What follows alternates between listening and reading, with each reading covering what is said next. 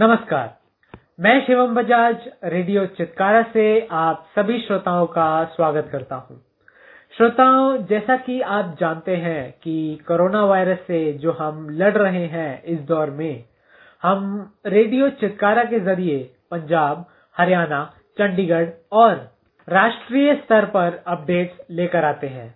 इसी सिलसिले में हरियाणा के मुख्यमंत्री मनोहर लाल प्रदेशवासियों को रोज शाम 5 बजे संबोधित करते हैं। आइए रेडियो चितकारा से सुनते हैं 11 अप्रैल की शाम मुख्यमंत्री श्री मनोहर लाल का संदेश प्रदेशवासियों के नाम। और एक ही विषय की चिंता सब लोगों को थी कि महामारी कोरोना, और इस कोरोना से कैसे निपटा जाए। अभी तक की तैयारियां, अभी तक के निदान, वर्तमान परिस्थिति और आने वाले समय में क्या कुछ सावधानियां बरतनी है, इस सब के ऊपर प्राय सभी मुख्यमंत्रियों ने अपनी ओर से सुझाव दिए, अपनी वर्तमान स्थिति का वर्णन किया। भिन्न भिन्न प्रकार के विषय आए, लगातार प्रधानमंत्री जी ने सुने और प्रधानमंत्री जी ने अपने समापन बोधन में कुछ संकेत दिए, और उन संकेतों के आधार के ऊपर एक बात जो कही जा सकती है कि जिस लॉकडाउन की अवधि अभी 14 अप्रैल तक की गई थी, प्राय सबकी ओर से सुझाव था कि इस लॉकडाउन को बढ़ाना चाहिए, क्योंकि अभी जो बीमारी है इसका स्वरूप चाहे वो धीरे धीरे भी बढ़ रहा है, अपने देश में भले उस गति से नहीं बढ़ रहा जिस गति से दुनिया के कुछ देशों में बढ़ गया, लेकिन फिर भी चिंता तो यह है। और इस चिंता में लगातार हर दिन, किसी दिन 500, किसी दिन 600 देश भर में इतने केसेस पॉजिटिव कोरोना के ये बढ़ रहे हैं। हम आशा करते हैं कि किस प्रकार से कम हो। हरियाणा में भी कभी 20, 25, 30 ये केस प्रतिदिन बढ़ते हैं। अभी हम कोरोना की दूसरी स्टेज में हैं। कम्युनिटी के अंदर जो फैलाव होता है वो तीसरी स्टेज में जाकर होता है। मैं आशा करता हूं कि हम इसको दूसरी स्टेज में ही रोक कर रखें और तीसरी स्टेज पर न जाने दें। इतनी सब चर्चाओं के मध्य जो संकेत मिले हैं वो यही है कि कोरोना का ये जो लॉकडाउन का पीरियड है, ये निश्चित रूप से 14 तारीख के बाद लगभग 2 सप्ताह के लिए तो अवश्य बढ़ने ही वाला है, ऐसा मैं मानता हूं। विधिवत घोषणा स्वयं प्रधानमंत्री जी करने वाले हैं, लेकिन हम सबको इसके लिए तैयार रहना चाहिए। सारे देश के प्रधानमंत्रियों ने, सारे देश के मुख्यमंत्रियों ने, सभी प्रदेशों के मुख्यमंत्रियों ने इसी प्रकार की अपने सुझाव दिए, अपनी इच्छा व्यक्त की है। तो उसमें से 15 दिन का ये लॉकडाउन का पीरियड यदि बढ़ता है तो उसके लिए हमको तुरंत तैयार रहना है। और ये लॉकडाउन का पीरियड इस बार बढ़ेगा, लेकिन प्रधानमंत्री जी ने उसमें कुछ और बातें भी जोड़ी हैं। पिछले संबोधन में उन्होंने जनता को संबोधित करते हुए कहा था कि जान है तो जहान है। आज उन्होंने इसमें एक नया आयाम दिया इसको, कि हमको जान भी बचानी है और जहान को भी बचाना है। तो जान बचेगी, हमारे जितनी भी सावधानियां हैं, हमारा जो लॉकडाउन पीरियड है इसमें सोशल डिस्टेंसिंग का हमारा मंत्र है, बाकी सब सावधानियां हैं, हमारा इलाज, हमारा मेडिकल स्टाफ, हमारा हेल्थ स्टाफ, ये सब उस काम में लगा है कि किसी की जान न जाए।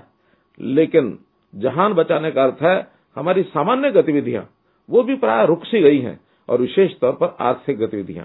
अब इन आर्थिक गतिविधियों को लंबे समय तक रोकना ये शायद किसी भी प्रदेश के, किसी भी देश के, यानी उसके हित में भी नहीं है, कठिन भी बहुत है, असंभव सा प्राय है। तो इस बार के लॉकडाउन के समय उन्होंने और जो संकेत दिए हैं कि इसको फेज्ड मैनर में हम इसकी व्यवस्था करेंगे कि हमारे लोगों के, खासकर मजदूर है, किसान है, हमारे छोटे उद्योग हैं, ये किस प्रकार से चले। इसके लिए पूरे क्षेत्र को 3 भागों में बांट करके योजना बनाई जाने वाली है। मुझे लगता है 1 या 2 दिन में केंद्र की ओर से भी योजना आएगी, हम प्रदेश के लोग भी अपनी योजना बनाएंगे, और उसमें 3 क्षेत्र में, एक वह क्षेत्र जहां कोरोना से प्रभावित लोग ये अधिक संख्या में हैं, जो लोग पीड़ित हो गए, जो इस वायरस के फैलने से संख्या बढ़ गई, उन क्षेत्रों को अभी रेड जोन एक प्रकार से हमने कहा है, और रेड जोन में हॉटस्पॉट जितने भी एरियाज हैं वो उसमें चिन्हित किए गए हैं। हरियाणा प्रांत में हमने 4 जिले, गुरुग्राम है, फरीदाबाद है, नूंह है और पलवल है, ये 4 जिले रेड जोन में, अर्थात रेड स्पॉट, एक प्रकार से हॉटस्पॉट्स है। तो इनमें थोड़ा हमको सख्ती बरतनी पड़ेगी कि इसके एरियाज में हम शायद उस प्रकार की इकोनॉमिक गतिविधि बहुत ज्यादा बहुत जल्दी न चला पाए। शेष पूरा जो प्रांत है 18 जिले, उनको आगे 2 भागों में बांटा जाएगा, जिसके अंदर एक वल्नरेबल होंगे जिसको हम ऑरेंज कैटेगरी में रखेंगे, अर्थात जहां प्रकोप कोरोना का ये कम मात्रा में है, कोई कोई कहीं कहीं पॉजिटिव केस है, या जहां अधिक संख्या में लोगों को अभी ऑब्जर्वेशन में रखा गया, सर्वेलेंस में रखा गया, जहां विदेश के लोग ज्यादा अपने परिवारों में आकर रह रहे हैं, क्वारंटाइन होकर के रह रहे हैं, उसको कुछ जिलों को हमें और सेकंड कैटेगरी ऑरेंज कैटेगरी में रखना पड़ेगा, जिसको हम वल्नरेबल जोन कह सकते हैं।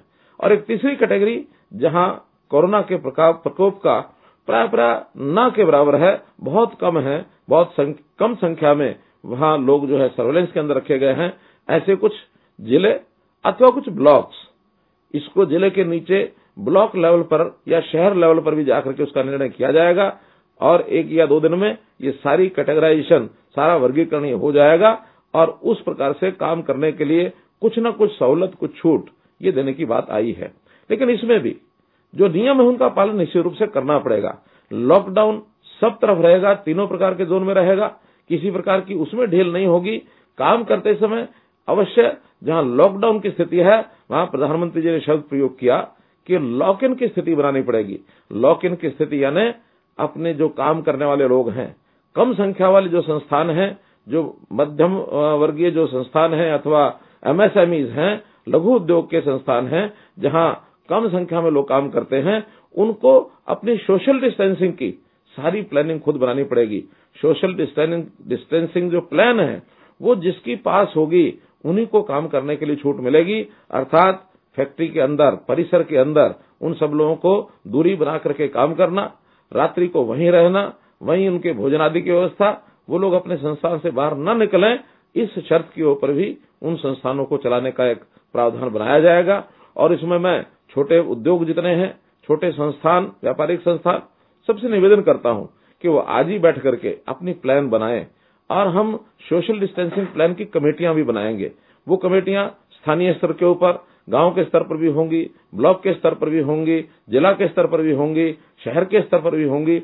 उन सब सोशल डिस्टेंसिंग प्लान कमेटीज के माध्यम से ही अनुमति मिलेगी कि कौन से उद्योग को चलाया जा सकता है। हमारा कच्चा माल जो है उसको विधिवत आने जाने के लिए अनुमति होगी, हमारा जो फिनिश्ड गुड्स है, पक्का माल है, उसको भी आने जाने की सहमति अनुमति होगी। लेकिन लोगों का आना जाना उसके लिए हमको सीमित रखना पड़ेगा, ताकि सोशल डिस्टेंसिंग और लॉकडाउन की व्यवस्था में कम से कम इस बीमारी को, इस महामारी को फैलने से हम रोक सके, इसकी जरूर हमको व्यवस्था करनी पड़ेगी। किसी भी एरिया में यदि हमको पास भी मिलता है, बाहर जाना किसी अनुमति से हम अवसर भी मिलेगा, तो उसमें कुछ सावधानियां विशेष तौर पर हर किसी को काम करते समय अथवा बाहर निकलते समय अपने मुख को कवर करना होगा, ताकि इसकी जो वायरस की जो फैलने की उससे हम बच सकें, वो फैलने ना पाए। तो अपने यानी मुख के कवर को, फेस मास्क जिसको कहते हैं, उसको लगा करके ही चलना पड़ेगा। उसकी व्यवस्था प्राय सब जिलों में हो चुकी है। हम जहां भी जाएं फेस मास्क लगा करके बाहर निकलें, घर में काम करें तब भी फेस मास्क लगा करके काम करें, उद्योग में, व्यापार में जहां करें फेस मास्क लगाना, इसको हम अपने जीवन का, जैसे बाकी हम कपड़े पहनते हैं उसी प्रकार से इसको भी अपना अंग बनाएं, इसका जरूर हम लोग ध्यान रखेंगे। इसी प्रकार से ऐसे अवसरों पर प्रधानमंत्री जी ने एक विषय और ध्यान में कराया है कि कहीं व्यवसाय के नाते से लोगों में लालच जब बढ़ता है तो कुछ कालाबाजारी शुरू हो जाती है, चीजों का संग्रहण शुरू हो जाता है। इसको भी न हम करेंगे, न किसी को करने देंगे। प्रशासन तो इसका ध्यान रखेगा ही, लेकिन जनता को भी जागरूक रहना है।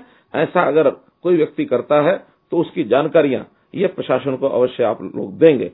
जहां उद्योग का विषय है, इस उद्योग के साथ साथ कंस्ट्रक्शन अर्थात बिल्डर्स, उनके लिए भी एक जानकारी, ताकि वो अपने जो कारीगर हैं, अपने मजदूर हैं, उनको उचित दूरी पर काम करते समय सोशल डिस्टेंसिंग का वो फार्मूला रख करके और धूल आदि भी न उड़े, इसलिए उन सब बातों को ध्यान रखते हुए अपनी प्लान बनाएं और प्लान बना करके सोशल डिस्टेंसिंग कमेटी, इनको प्लान कमेटी को हम जमा करा देंगे और वो लोग उसका निरीक्षण करके और हमको एक सर्टिफिकेट देंगे। हमको भी अपनी ओर से एक एफिडेविट देना होगा कि हम लोग इसमें सोशल डिस्टेंसिंग का ये प्रावधान इसको बना करके रखेंगे, तभी इस सारे काम को हम लोग करवा पाएंगे। इसी प्रकार अभी जैसे हम बाजार में भी जाते हैं अथवा जरूरी काम से हम किसी क्षेत्र में बाहर भी निकलते हैं, अर्थात मार्केट में हम सब्जी लेने के लिए जाते हैं, देखा यह जा रहा है कि वहां कहीं कहीं सुबह शाम भीड़ होती है। हमने प्रावधान किया है कि ऐसी जो आवश्यक जो चीजें हैं, एसेंशियल गुड्स, उसके वितरण के जो स्थान है वहां उनका समय इसको बढ़ाया जा रहा है, ताकि प्रातःकाल जल्दी से लेकर के सायंकाल देर तक भी अगर उनका समय हम खुला रखते हैं, ताकि लोगों को एक साथ भीड़ ना लगे और उनको सोशल डिस्टेंसिंग का अपना प्रावधान ये लागू करने में कठिनाई ना आए। विशेष तौर पर बैंक्स में, क्योंकि अब हर किसी को चाहे सहायता के रूप में, चाहे उनकी मासिक सैलरी के रूप में उनको पैसा बैंक में मिलना शुरू हुआ है और पेंशन भी वो भी मिलनी शुरू हुई है। हमने ये ध्यान रखा है कि इसको धीरे धीरे दिन बांट करके एक स्टैगर्ड तरीके से हम 15 दिन के अंदर हमने प्रारंभ से लेकर के और 20 तारीख तक तिथियां निश्चित की हैं कि किस दिन किसकी सैलरी पेंशन ये जाएगी। केंद्र की ओर से भी 500 रुपया हर एक हमारी बहन के खाते में जनधन योजना का जो अकाउंट है उसके अंदर भेज दिया गया है।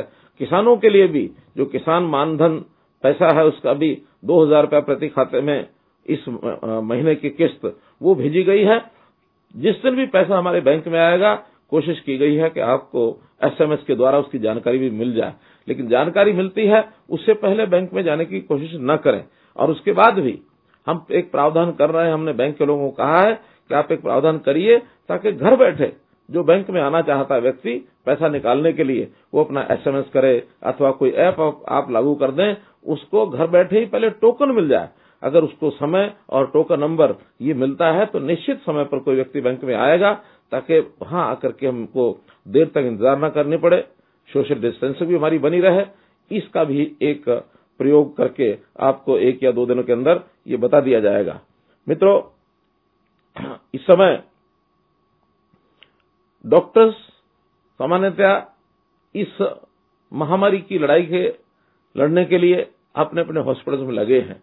सामान्य बीमारियों के लिए भी हमने निवेदन किया था कि आप लोग अस्पतालों में जहां जिनको कोविड हॉस्पिटल बनाया गया है या मेडिकल कॉलेज जहां कोविड के स्पेसिफिक कोविड के इलाज चल रहा है वहां ना जाकर के और दूसरे अस्पतालों में जाएं। फिर भी कहीं कहीं ये कठिनाई आ रही है तो उसके लिए प्रावधान मैंने लागू किया है। टेलीमेडिसिन का भी प्रावधान लागू किया गया है। टेलीमेडिसिन में हम इंटरनेट के माध्यम से अपनी सारी हिस्ट्री बता करके और दवाई का लेने का काम कर सकते हैं। सब डॉक्टर्स को इस प्रावधान के लिए हेल्पलाइन नंबर भी दे दिए गए हैं, उनके डॉक्टर्स के अलग से नंबर भी मिल गए हैं। हम टेलीफोन करने पर भी डॉक्टर्स को हिदायत दी है कि वो डॉक्टर आपको टेलीफोन के ऊपर भी आपका रोग पूछ करके, बीमारी पूछ करके और दवाई प्रेस्क्राइब कर सकता है और वो दवाई हम लेकर के अपना इलाज करा सकते हैं। इसी प्रकार हमने विचार किया है कि मोबाइल डिस्पेंसरीज इसकी भी संख्या बढ़ाई जाए। अभी तक 250 मोबाइल डिस्पेंसरीज के माध्यम से स्थान स्थान पर जाकर के और ये दवाई दी जा रही है। अभी हम इसकी जो संख्या है वो बढ़ा करके बहुत जल्दी 500 मोबाइल डिस्पेंसरीज ये करने जा रहे हैं, ताकि हमें दवाई लेने में जो डॉक्टर हमारे पास साथ आएंगे मोबाइल डिस्पेंसरी में, हमें अपनी दवाई लेने के अंदर कठिनाई न हो, इस व्यवस्था को भी हम लोग कर रहे हैं। एक विषय और मैं आपसे निवेदन कर रहा हूं कि हमको एक आरोग्य सेतु ये ऐप है, इस ऐप को भी अपने स्मार्टफोन के अंदर लोड करना चाहिए। जिसके पास स्मार्टफोन है अपने फोन में आरोग्य सेतु इस ऐप को लोड करें। इसका लाभ ये होगा कि हम यदि किसी कठिनाई को महसूस कर रहे हैं तो उसमें अपनी जानकारियां दे करके और आरोग्य सेतु ऐप हमको बता देगा कि हमको आगे क्या सावधानी बरतनी है, कहीं इलाज कराना है तो कहां कराना है। एक बड़ा लाभ ये होगा। दूसरा लाभ ये होगा, यदि हमारे आसपास बहुत निकटता से कोई ऐसा व्यक्ति आ गया है और उसने भी आरोग्य सेतु ऐप लोड किया हुआ है और सामने वाला व्यक्ति यदि किसी कठिनाई से या महामारी से छोटे मोटे भी उसके अंदर सिम्टम्स हैं, लक्षण हैं, तो हमको उसकी जानकारी भी मिल जाएगी कि एक व्यक्ति हमको मिलने के लिए आया है, उसके अंदर ये लक्षण हैं, या कहीं दुर्भाग्य से मानो हमारे अंदर भी कोई ऐसा लक्षण प्रतीत होता नजर आएगा तो दूसरे व्यक्ति को जो हमारे साथ आया उसको भी जानकारी मिलेगी। ऐसी सब जानकारियां हमें हमारा जो स्वास्थ्य केंद्र है उन तक भी अपने आप पहुंचेंगी, ताकि किसी प्रकार की कोई कठिनाई मानो हमें नहीं पता लगे, या पता लगते ही हमारे स्वास्थ्य केंद्र को भी पता लग गई तो हमें संपर्क करके और इस बीमारी में से हमको बचाया जा सकता है। एक बहुत बड़ी सुविधा ये केंद्र में प्रधानमंत्री जी ने स्वयं इसको लागू कराया है। इसको बड़ी संख्या में आरोग्य सेतु इस ऐप को हमको डाउनलोड करना चाहिए, इसका हमको अपना लाभ हो जाएगा। मित्रों, अभी जैसा 2 दिन पहले मैंने किसानों को निवेदन किया था, बहुत बड़ी चिंता प्रधानमंत्री जी ने व्यक्त की कि हमारे इस आर्थिक सब विषयों को लेकर के खेती ये हमारा बड़ा विषय है, और इस समय किसान की फसल वो कटाई के लिए वो तैयार है, और बल्कि बहुत लोगों ने तो निकाल भी ली अपनी फसल, मंडी में बेचने के लिए वो तैयार बैठे हैं। हमने उसका एक टाइम टेबल घोषित कर दिया है, जो 20 अप्रैल से गेहूं की हमारी जो प्रोक्योरमेंट ये शुरू हो जाएगी, और 15 अप्रैल से उससे पहले जहां जहां सरसों है सरसों की भी हो जाएगी।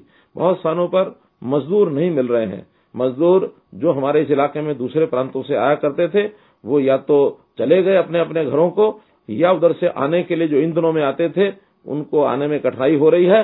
तो मैंने निवेदन पहले भी किया है, आज भी कर रहा हूं कि किसान का हर परिवार वो अपने आप को इस बार मालिक के साथ साथ घर का काम है स्वयं करने के लिए आगे बढ़ना चाहिए। उस मजदूर की भूमिका भी निभानी पड़े तो स्वयं निभाएं।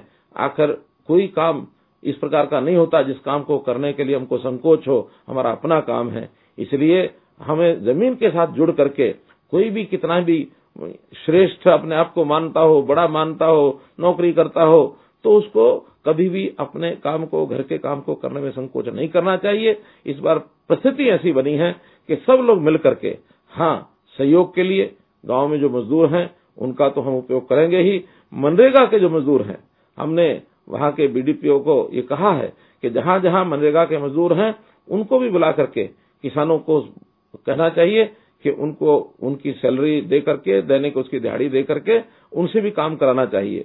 जो मजदूर हमारे यहाँ कैंपों में रुके, रिलीफ कैंप्स में, लगभग 15,000 अभी भी उन कैंप्स में मजदूर हैं जो दूसरे प्रांतों के हैं। हम उनसे भी उनकी इच्छा जानकारी ले रहे हैं, यदि खेतों में काम करने के लिए तैयार हो तो आसपास के गांव में जाकर के वो काम कर सकते हैं। मित्रों, इस प्रकार आज प्रधानमंत्री जी ने जो हमारा मार्गदर्शन किया उसमें से बहुत से जो संकेत दिए वो मैंने आपके सामने रखे हैं, और उसमें से एक संकल्प लेने की बात उन्होंने कही है कि हम लोग इस काम को कर रहे हैं, कि जिस काम को हम कर रहे हैं ये हमारा सबका काम है।